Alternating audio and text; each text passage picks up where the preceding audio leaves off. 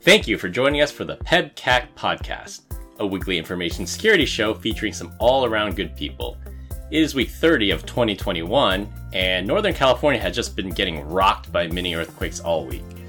Hopefully the big one isn't far away because I do not have earthquake insurance, volcano insurance, or cybersecurity insurance. I'm Chris Louie, and with me I have Brian Deach. So what's up, everyone? I'm hoping that the big one is close by because I want you guys to fall off in the ocean. I'm going to have some prime beachfront property over here in Arizona.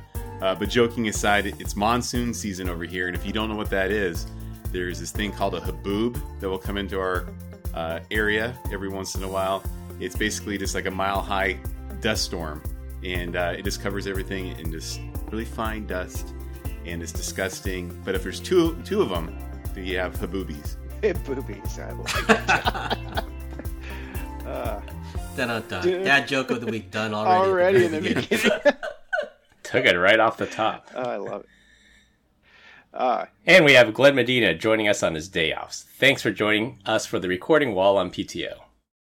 Hello, everyone, and thanks for joining us today for episode 17. It's a great day as I receive good news from my dad's oncologist that the type of cancer mutation my dad has actually has an FDA-approved medication. While it's not 100% effective, we will take what we can get. This has been a month of trying times, and this news makes my mom happy. Speaking of the medication, I did not know. I looked at my dad's copay. His copay was $60, and the medication itself listed at $16,800 for a 30-day supply. Ooh. So someone's making money out there.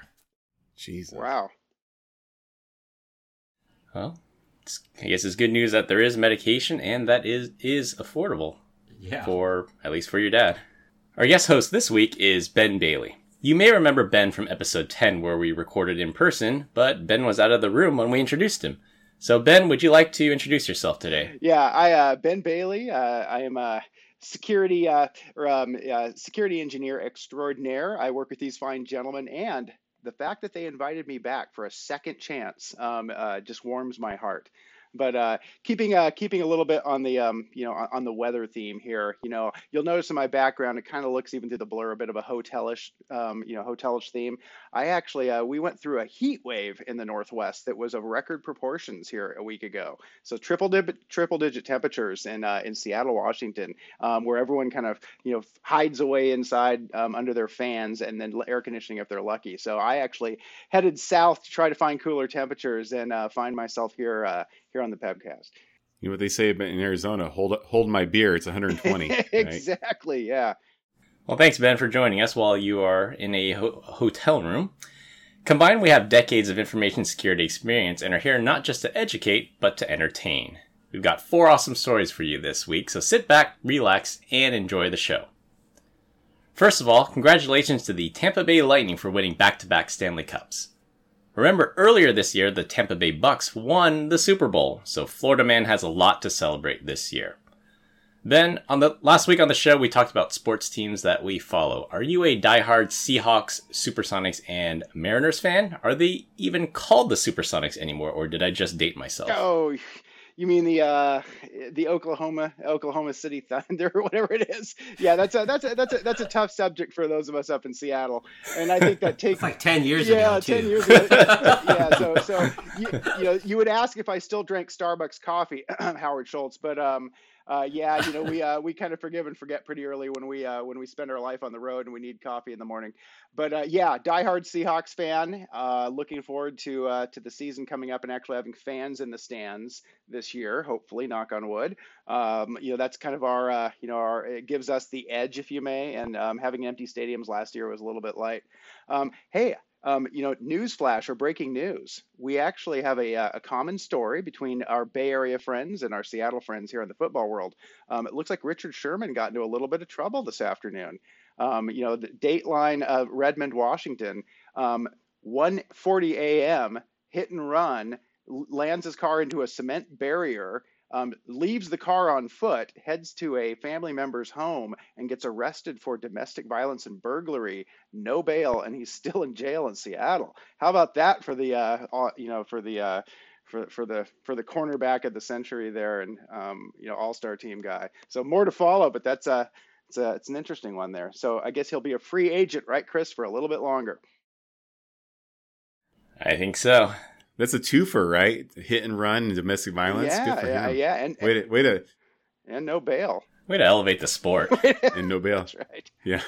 Way to set the bar so low. Right. All right. Well, we wish Richard Sherman the best through his navigation through the criminal justice system.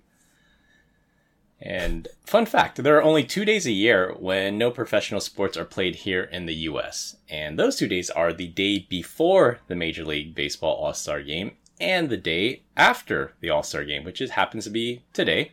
So there's supposed to be no American football, no hockey, no baseball, and no basketball.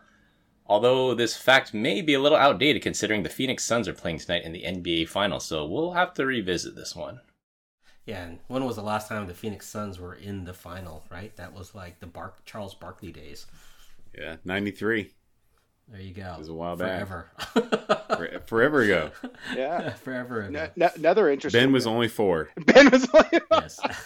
Yeah, and Team USA in exhibition leading up to the Olympics has lost 2 in a row. I think two in a row. To Nigeria and Australia, right? And it's causing all sorts of upheaval.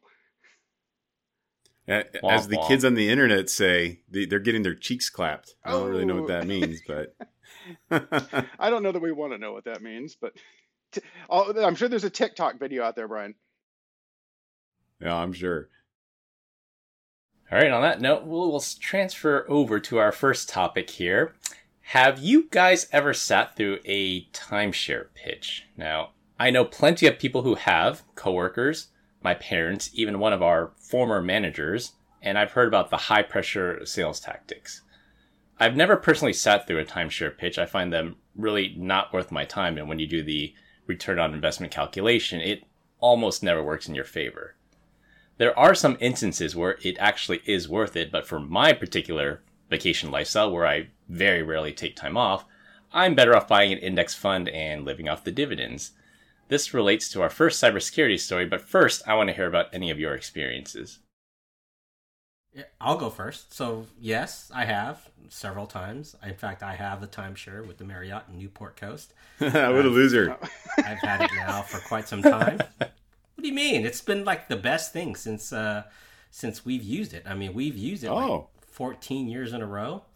A little bit of an investment up front, but we didn't sit there and take it on the first take. We actually sat by and waited to the last offer, and we got it down to its lowest and got a timeshare. Now, it's gone up in price in some time, but again, I like the fact that we can go there every year. We go there about January, February of every year, and it's the same accommodations for the last 14. I might buy now, Glenn. That was an excellent pitch. You sold him. I have a timeshare story too. And this one is it's interesting, right? We went to one of the free, you get 2 nights free. You come listen to the pitch, which basically takes up one of your 2 days in that arrangement. I sat through the hour and a half. Fortunately, I got out of there, with my significant other, and we said, this really isn't for us right now, but do I have a deal for you? And this is part of my sales tack to get out of the meeting. I said, I will bring my parents back. They're the ones with the money. You totally threw them under the bus. So I said, if you can get us a couple more free nights for 6 months from now. And so I went and pitched it to my parents, knowing that they may actually fall for this wonderful deal. Flash forward 6 months, we go up there, have some cocktails. My parents go into this meeting. They don't come back for 4.5 hours. My mom's excited. She goes, "Oh, we bought in. This is going to be great. Family vacations for decades to come." And then a handful of years goes by. You do have these annual dues that you pay, sort of maintenance fees. My mom didn't want to pay it anymore because she just wasn't traveling. She was sick, for a long time. And so before I offered to take over paying the annual maintenance, which runs you a couple $1,000s a year. And because of that, I look back on it now and feel a little bit guilty because I got my parents to pay the upfront. And then I wind up using it every year, paying the annual maintenance. You give the term zero trust a whole new meaning. Like Yeah, you wouldn't like you threw your own parents under the bus, bro. I don't know. Like go out to dinner with him. He's like, you're picking up the check, Brian. I was saying, we can have a deal here. You just probably don't have a deal with me.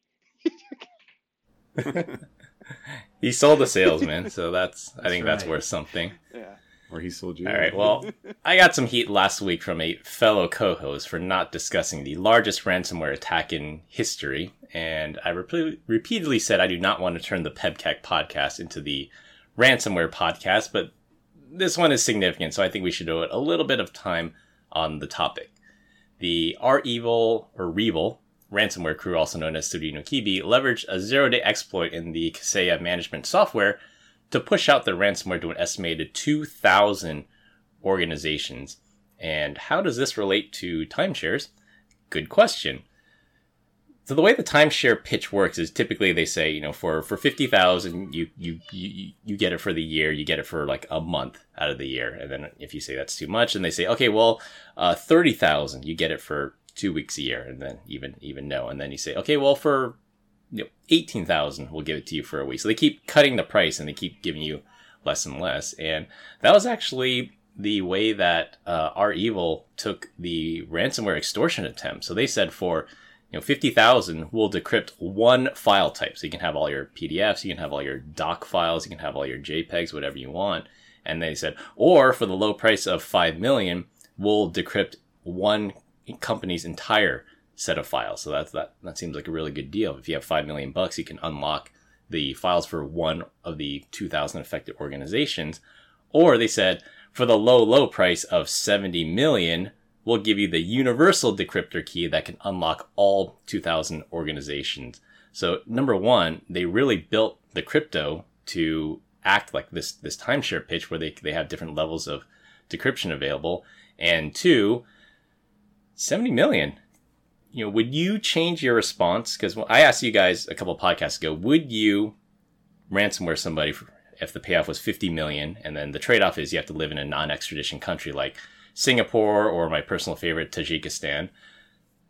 Does $70 million change your mind? I guess what you have to go back to is, has anyone of these guys been implicated and put to jail other than the big knowns that we've seen in the past, right? So it's like, can I truly get away with this?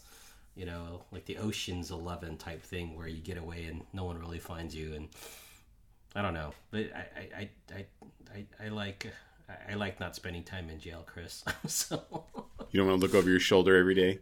Yeah. Look and sleep with one eye open. I think I'm good. So, but then again, it's probably how I was raised. I was just going to say, I think, when you look at the ransomware and the origins, Chris, I mean, when you look at sort of the actors that are performing the infiltration and the attack, and then who's behind them. And a lot of times, there's that veil of nation state actor or someone kind of covering for them. And I see that, almost being like a proxy out there. And so, when you look at the safe places where they can kind of run off and maybe spend their millions, or where these ill-gotten gains go, you sometimes wonder if there's a puppet master behind the scenes kind of playing a bigger story here, or not. Yeah, there's no doubt that REvil is operating out of Russia, and Russia would never extradite one of their citizens. So you're put in if from the point of view of the REvil gang, they're in a particular situation. Like they get away with it, they get money, they stay in Russia, they get to spend their money on BMWs and houses and drugs and the like. But the trade-off is you can never go to a country that has extradition. So if you take that vacation to Thailand and you forget, Thailand has an extradition treaty with the U.S. and they just van you, they throw you in a van, they ship you over to the U.S. for trial. So I think geography actually plays a really important role in these guys' lives, like which countries have extradition and where can I visit? And if I'm on a boat and my boat wanders into international waters, can I get yanked there? So there's a little bit of looking over your shoulder, but 70 million, 70 million living in Russia, that's retirement money. It kind of reminds me of half of that is retirement money. Slightly different topic. Kind of reminds me of a fine gentleman who lives south of the border named I think El Chapo, right? I mean, he had a great business going, bringing in a lot of revenue. And when you watch these documentaries and the gold-plated houses and swimming pools and toilets, I thought, man, this guy's living large. But then I thought, this guy doesn't show up to Maui and go on vacation with his wife, or go to visit Paris and all these places that we could go. I mean, you got to live your life on the run. I mean, even with bringing in billions in ill-gotten gains, and it didn't seem to me like that would be a way to spend your days and grow old, right? I'll take the rocking chair on the porch with a good Netflix subscription. Just a simple man with a simple pleasure. Netflix and a torch. I don't know. 70 million. I hate to say it's so patriotic here, but I'm from America, baby. Red, white, and blue. Like I don't know that I could ever not live in America. 70 million doesn't do it. Have you ever had McDonald's in another country? It's just not the same. I don't have McDonald's. Period. I hate it. You guys and your McRibs. But when's the McRib coming back? Tasty. I guarantee you, there was some like network administrator probably like talking to these dudes like, "Hey, the only women I know have a .jpeg at the end of their name. Could you go ahead and hook a brother up with the decryption keys?" You have to read between the lines of that one. I think the other fascinating part of the story is it is being classified as the worst ransomware attack in history, but we're really not seeing that much real world effect from it. Colonial got hit and the old East Coast didn't have gas. JBS got hit and there's going to be no hamburgers or steaks for 4th of July barbecues. But 2,000 organizations, and the reason it affected so many organizations is the Revil gang targeted these managed service providers that typically service small to medium-sized businesses. Funny enough, I was actually talking to my dentist about this, and because he knows I work in cybersecurity, and he says, "Hey, what do you think about this?" And I said, "Well, like you, I'm sure you don't have a dedicated IT person. You probably contract that out to another company or another person." He's like, "Yeah, we have Bob. He runs our IT stuff." And I said, "Yeah, well, if Bob's company gets owned by ransomware, that goes basically upstream to all of the dental offices he supports. So you attack Bob, you don't attack the dental office." And that's exactly what happened here. They hit the managed service provider or the managed security provider, and it just spread laterally like crazy. And that's why we're talking about the worst ransomware attack in history. Is you hit the one target and all the pins fall down. Are there any countries that we can go to that I can like still badmouth the president and like shoot a gun? Or is that like you gotta sacrifice both of those things? Look at Chris thinking. He's like, yeah, I'm actually thinking like there's I don't think like Singapore you can't have a gun, and they got some pretty strict laws. No, Canada. Canada you can extradite you there, but you can't. Yeah, I don't know if there's another country you could do. I was thinking Philippines, but no, Philippines, I don't think they like criticism of the government there. Oh, they'll just shoot you and you'll just disappear. So yeah. I want my 70 million. I want my gun still, and I want my freedom of speech. Where's that at? You guys tell me. I think that's a Venn diagram that never intersects. The independent country of Texas. The independent country of Texas, exactly. or I got one for you. The Principality of Sealand. Look that one up. Principality of Sealand. Yeah. Alaska. No, Alaska's part of the U.S. You're right. Yeah, all these states they're all, yeah. Come on, Holden. Get it together. Sorry. All right. So now I can tell my hosts we've talked about the worst ransomware attack in history. We can move on to our next topic. For this week, though, Chris. Next week is another week. Exactly. True.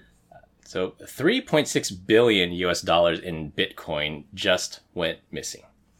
A South African crypto exchange called Africrypt went belly up when its founders, who happen to be brothers, say that they were a, quote, victim of a cyber attack and someone made off with their entire stash of $3.6 billion worth of Bitcoin. And this is investor money. The whole thing seems really shady because when the founders disclosed the supposed hack to its investors and its clients, they specifically asked them not to involve lawyers or law enforcement as it would complicate efforts to recover the money. The brothers have since vanished with the money and everything just screams exit scam. Even if they were telling the truth, any legitimate crypto exchange should never keep all its money in what are called warm wallets, which are online and hackable. Most reputable exchanges keep their cryptocurrency offline, which is what's called cold storage.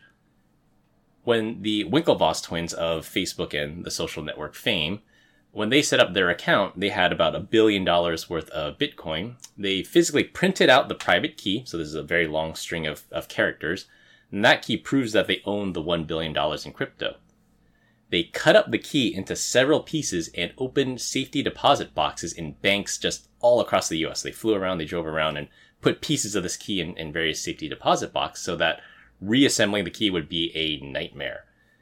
Now remember that really good security makes things inconvenient, and that's about as inconvenient as you could get. Physically visiting banks across the US, but it's super secure.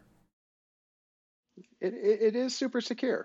There's something to be said for that. But doesn't that kind of take us that we evolved to using digital currencies to try to move ourselves away from, legacy financial systems? And lo and behold, we've come full circle to going back to a safety deposit box to put our digital currency keys away for safekeeping.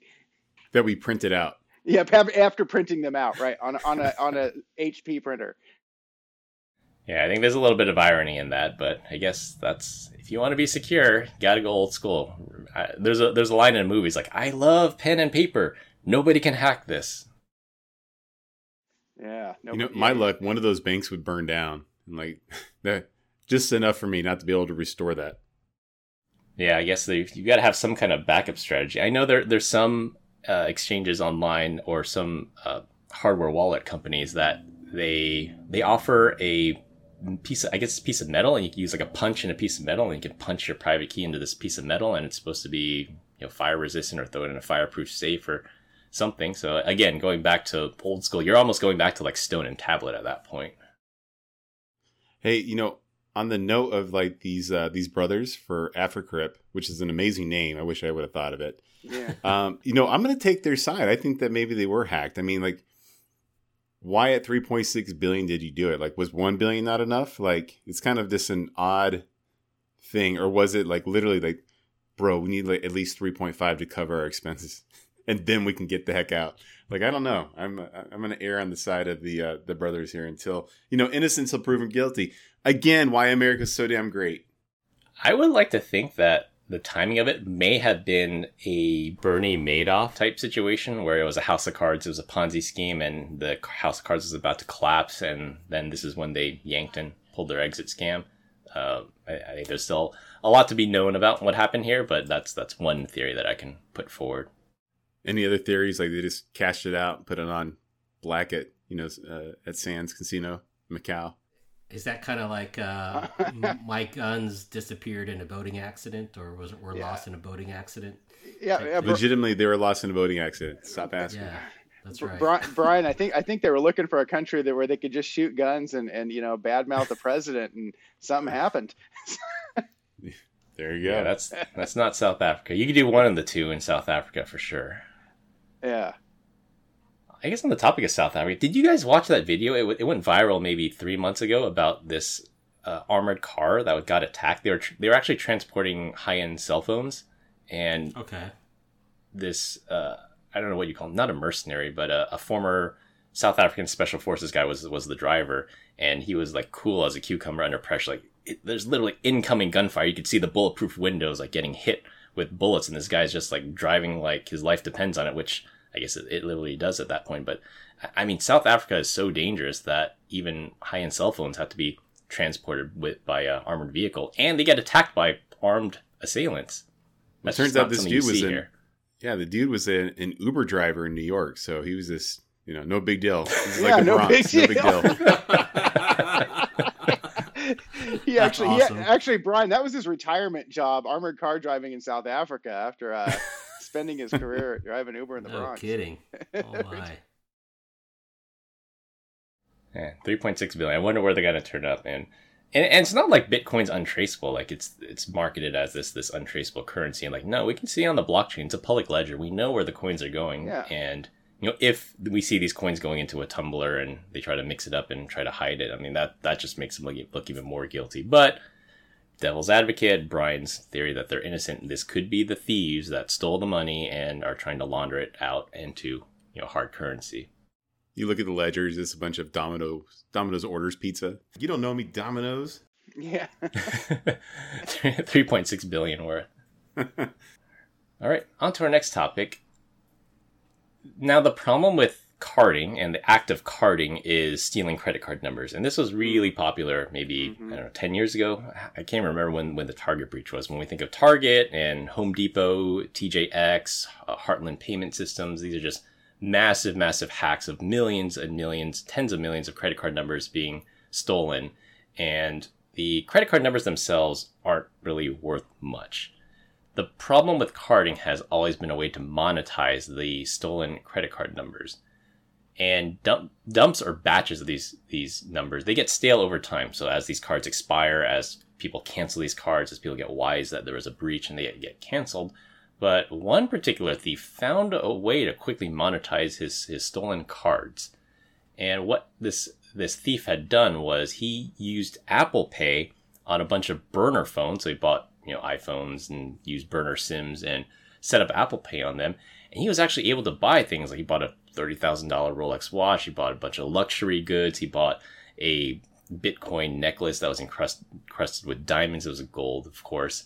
And I think all in all, he spent about $600,000, $800,000 with these stolen credit cards using Apple Pay.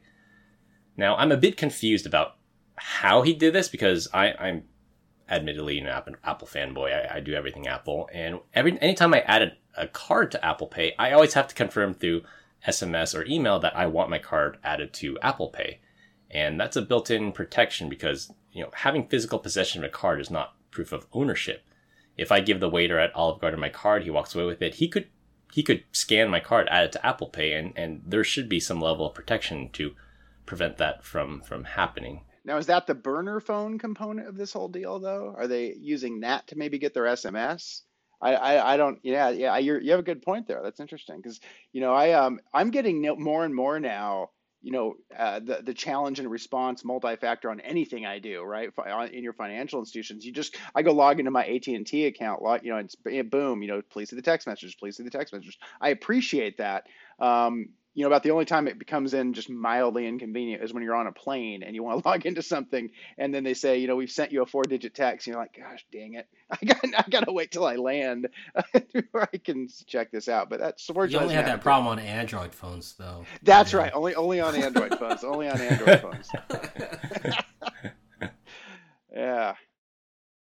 Because iMessage, you actually get the text. If the sender uses iMessage, that's the trick. Well, for the other thing, Chris, which is kind of interesting about this on this topic, which I renewed my tabs the other day, right, with the Department of Licensing, and you can pay with a credit card, but you can also pay by bank, right? If you didn't have, they charge you a fee to pay, a couple dollars to pay for the credit card. And I thought, okay, we'll try the pay by bank bit.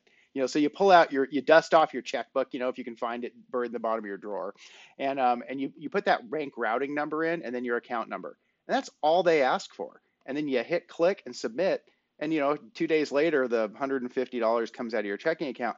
And I thought, that's all it takes. It's just the bank routing number and the account number. And I mean, there's no, so if someone had one of your checks, you could probably cause a little bit of trouble. Then again, maybe I'm the only one that still has an actual checking account. Well, what's crazy is though, if you go to a store, let's say Safeway, and you see a bunch of checks inside there, the numbers are exposed. So the routing number, the account number, the name is on there. So what's to prevent people from actually drafting directly from your account if they had a copy of that? Yeah, I always wondered about that. The only credit I'll give is when you bind your checking account to like PayPal or Venmo or one of these, it waits and it sends you like that 1 cent deposit, right? So you can verify who you are and then it kind of goes back. So maybe there's there are some protections in place. I think I discovered a slight gap. Then again, we generally don't expect our state and local governments to be on the cutting edge of cybersecurity, right, Chris? Well, I think that's what scares me. They're not. So I bet you this guy, before he pulled off this awesome scam with Apple Pay and all that good stuff, he probably dressed like a 7-year-old that just found like $1,000. That's just based off of his purchasing history. If I had to envision what he looked like, a very Ronald McDonald-like character is what I'm guessing. He's got his Supreme hoodie and his Gucci cap. I know what he spent his money on, his stimulus check. I already know. I'm not going to tell you guys, but I get it. I mean, I have to say, credit card companies, I think they're getting better because I've been using credit cards online for decades now, and it used to be that I'd have to change my number probably every 4 months, and that was probably a good streak because inevitably, I'm safe. I use HTTPS, or I used a VPN, or I just make sure that I'm safe when entering my number online. But inevitably, my credit card gets stolen. Somebody buys tickets to some city that I don't even want to visit, or somebody gets an Uber in a city that I've never been to, and just my card gets compromised. And I actually have to say, knock on wood, my primary credit card that I used hasn't been compromised for probably a year and a half now, which I think is a good long streak. What you should do is tell us a little bit about your recent thing you had to go through with the Surface Pro and whatnot, because I thought that was so clever what they were up to against you. Oh yeah.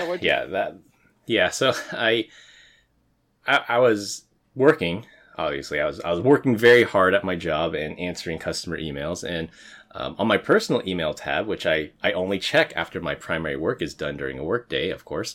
And I go to my personal email, and I'm just getting flooded, like just absolutely flooded with newsletter sign-up confirmations, like legitimate newsletters that they send out now. They say, click here to subscribe or click here to confirm your subscription. And I was just getting flooded with them. So I thought, okay, some jokester out there got my email address and they're just trying to grief me, whatever. So I go down the line and click report spam, just so my inbox can get flooded in so they know this isn't not legitimate.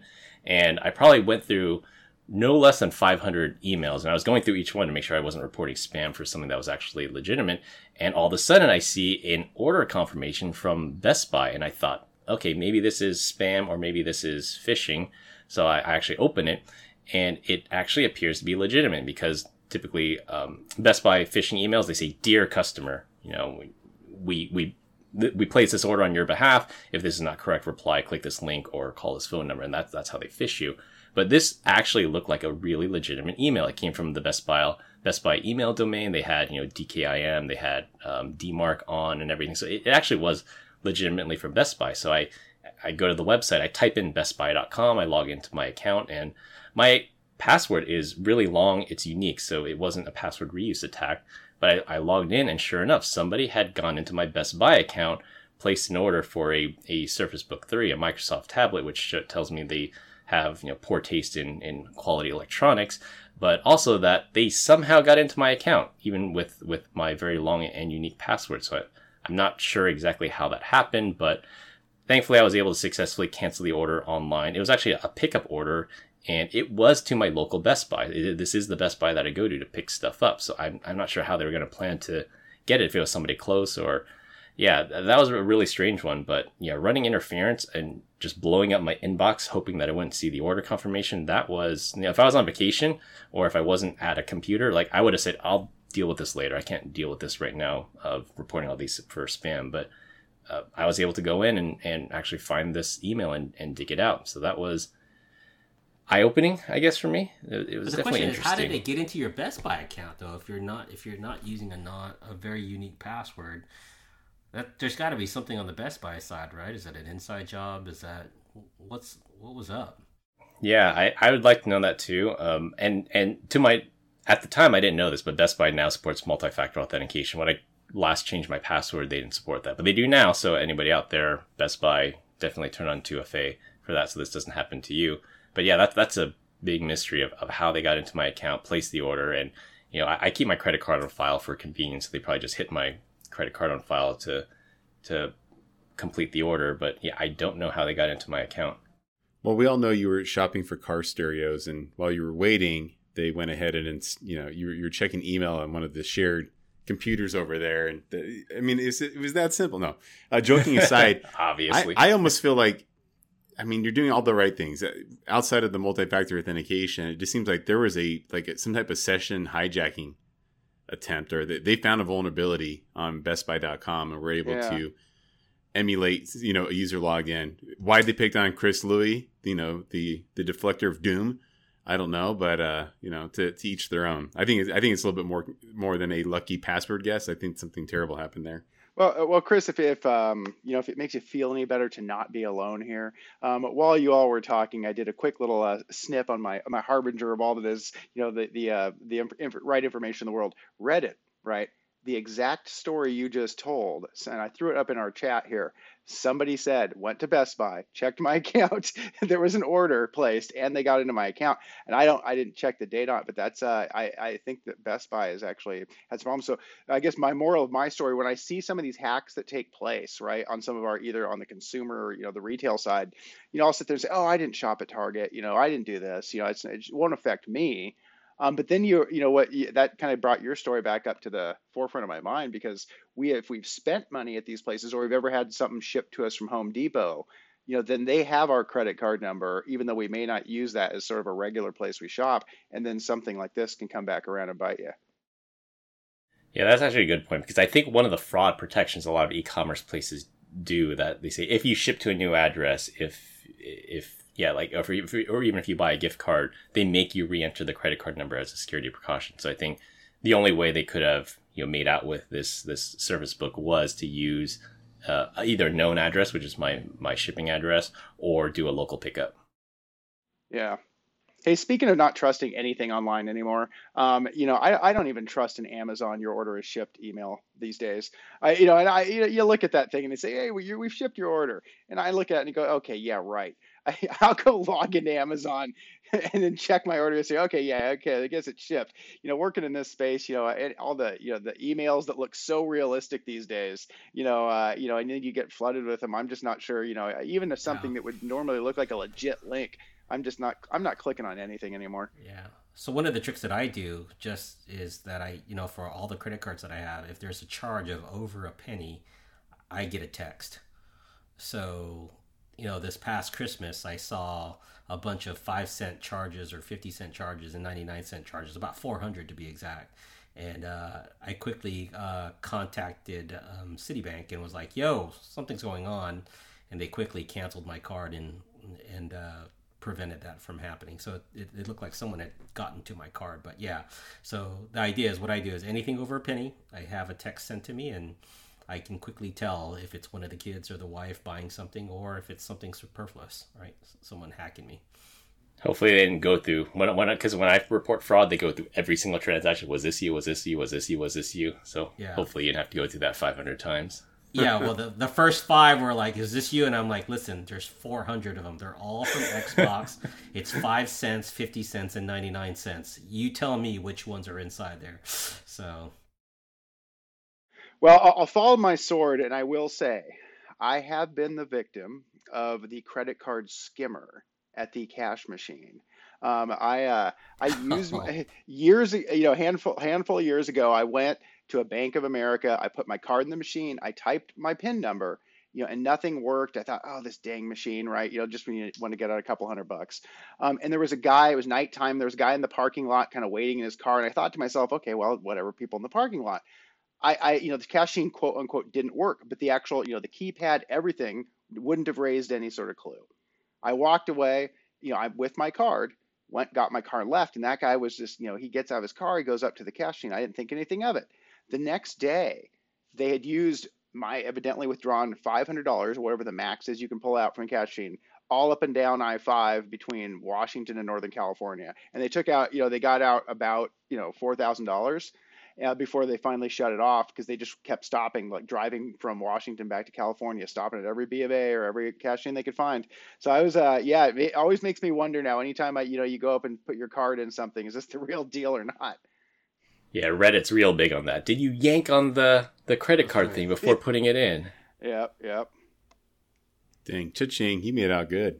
Yeah, and Gas station skimmers too, so right? Yeah, I called, you can, here's the funny thing is, cash machines and other places where you swipe your card have those cameras, right? Where they're looking right at you for the most part. Like you see all the videos on the America's Most Wanted and everything. I called the bank. I said, you guys have cameras everywhere. I know you can catch this person. And you know what I was told? I was told, yes, you're right, we do. But you know what?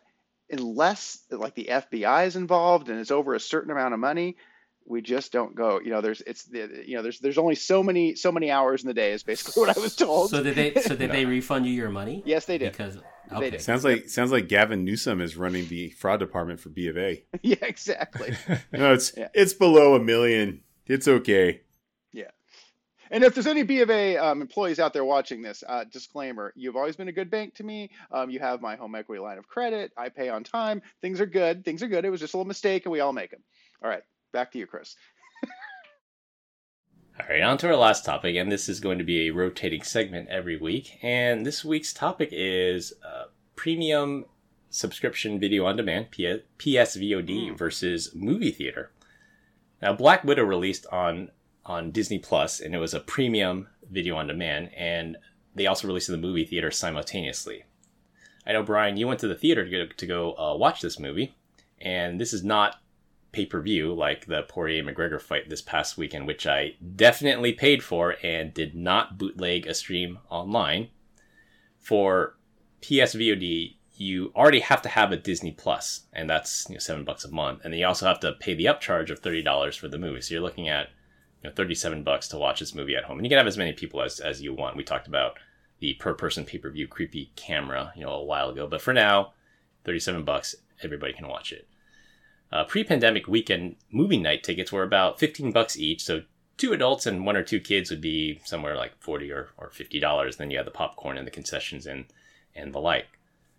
With TVs and surround sound so good, and Brian's backlit TV, I would argue that the home movie experience is getting almost parity to movie theaters. What do you guys think of these premium subscription video on demand versus going to the theater?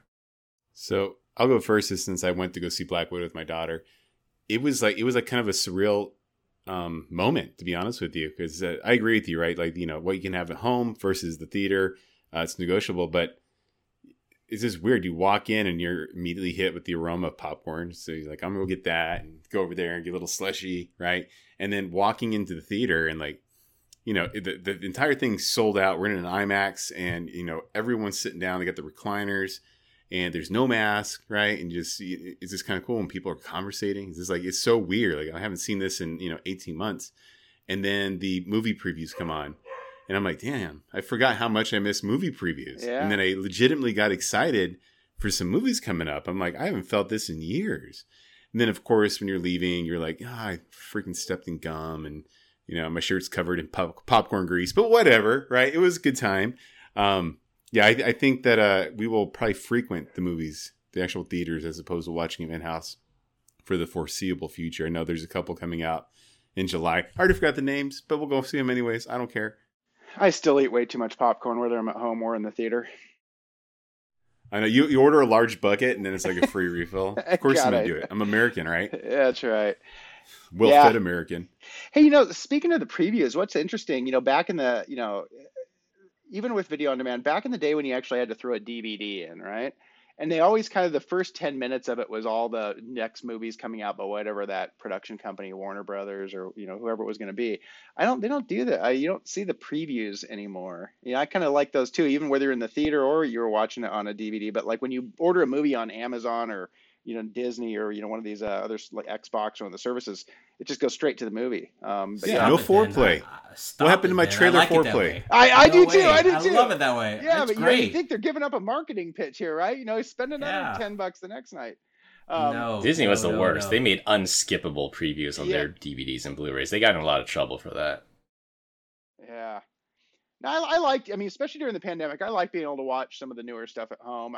I was even willing to, most of the, the movies that you have to rent at home were like $4.99, $3.99, one of those. But, if you wanted to kind of like see it first or, before theaters and you go, all right, is it worth the $19.99? This better be a good one, right? Sometimes you just say, yeah, what the heck? You hit it. I've got a household of 5, so $15 times 5. I'm already at $100, plus popcorn. It's a long night, right? And then I've got to go stand in line. And believe it or not, I don't like hanging around people, So I like being at home, being able to stop the movie, go make popcorn, because my daughter's boyfriend this past Christmas gave us a popcorn machine, so. And the popcorn that goes with it, so I get movie style popcorn at home anytime I want. Oh, like in fact, I made some last night, so I'm having a good time just being on my own bed. Now, you're right. Brian. It's like the idea that you can walk into a movie, get free air conditioning for a hot afternoon somewhere, right? Get away from home and disappear and be on this super large screen. I do miss that part. I'm not gonna lie to you, but I'll forego that for the cost of $37. So Yeah, I was just hanging out in Safeway sometimes during the pandemic just to get out of the house. now we know it, Brian. Now we know what Ben likes party to do. animal. Yeah, that's right, hey, I know. Honey, you need me to go get some more milk? I just gotta get out of here. He's in the freezer section. Safeway was the only thing open.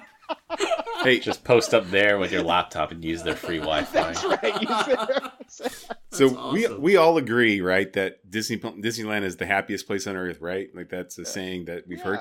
The second happiest place on earth, Safeway. If you're having a bad day, go there. You are not committing suicide because so many people come up and ask you, how are you doing? Smiling, willing to help you out. It's amazing. It is. That's my favorite place. I'm with you, Ben. Yeah. Well, we continue to get great comments about our dad joke of the week. Dad joke of the week. This week, our guest Ben is up. Oh, yeah, the dad joke of the week, huh? Well, I don't know if it's so much of a joke, but kind of a saying and maybe kind of an implication on, maybe at my childhood to a degree. But, my dad used to have a saying, he would come and I hope, you got to remember the guy's in his, his mid 80s. So he will use the word man, right? And woman. I know sometimes that's a little risque these days to use that terminology, but he would say, one man does one man's work, Ben, and two men do half a man's work. And when you get three men together, they do no work at all. And I used to scratch my neck. I go, what do you mean by that? And he goes, well, I mean, when I tell you to go outside and do something, you might get it done. But when you invite a couple of your friends over thinking that you're going to get a whole lot of work done, I wind up looking in the yard and see you guys get nothing done. And so he was saying the added value of thinking you're going to have more people involved in a project and somehow have more productivity somehow works in the reverse. And so I always thought that was kind of funny. And I equate that. I think about that sometimes, when we're at work and stuff, and we get, we have two people in a meeting collaborating on something. It seems like you get some good ideas, you move forward, but you get 10 people in a meeting and all of a sudden you realize I just spent an hour with 10 people. I'm not sure we're any further ahead than we were. So yeah, it's the old dad joke and maybe some words of wisdom, huh? Hey, between that and the quote unquote cash machine, you are definitely dating yourself, my friend. No, I know. Hey, I'm still kidding. What's a cash machine? Oh, I know. I'm gonna go over to the Walmart later. Hey, I'm sorry. The guy that yeah, it's bad. Cash machine's bad. All right, to wrap things up, Kaseya ransomware attack is the worst in history, but we're not really seeing the effects of it. Exit scams are a thing, and the South African investors are now left holding the bag. Apple Pay provides a convenient way for carders to cash out until Apple plugs that hole. And premium streaming video on demand might spell the end of movie theaters as we know it, but based on the feedback we got today, maybe not. Hodl AMC, hodl AMC. AMC to moon, AMC to moon. That's all we have for this week. We hope you enjoyed this week's episode. You can help us grow the podcast by telling somebody else about it. We appreciate you all spreading the word. The best way to find us is to search for the PEBCAC podcast on your favorite podcast listening app: iTunes, Spotify, Google Podcasts, TuneIn, and Stitcher. For my co-hosts Glenn Medina and Brian Deach, and our guest today, Ben Bailey, I'm Chris Louie. Thanks for listening. We'll see y'all next week, and as always, have a nice day. Thanks, everyone. Have a good one. Thanks, Chris. Later, boys.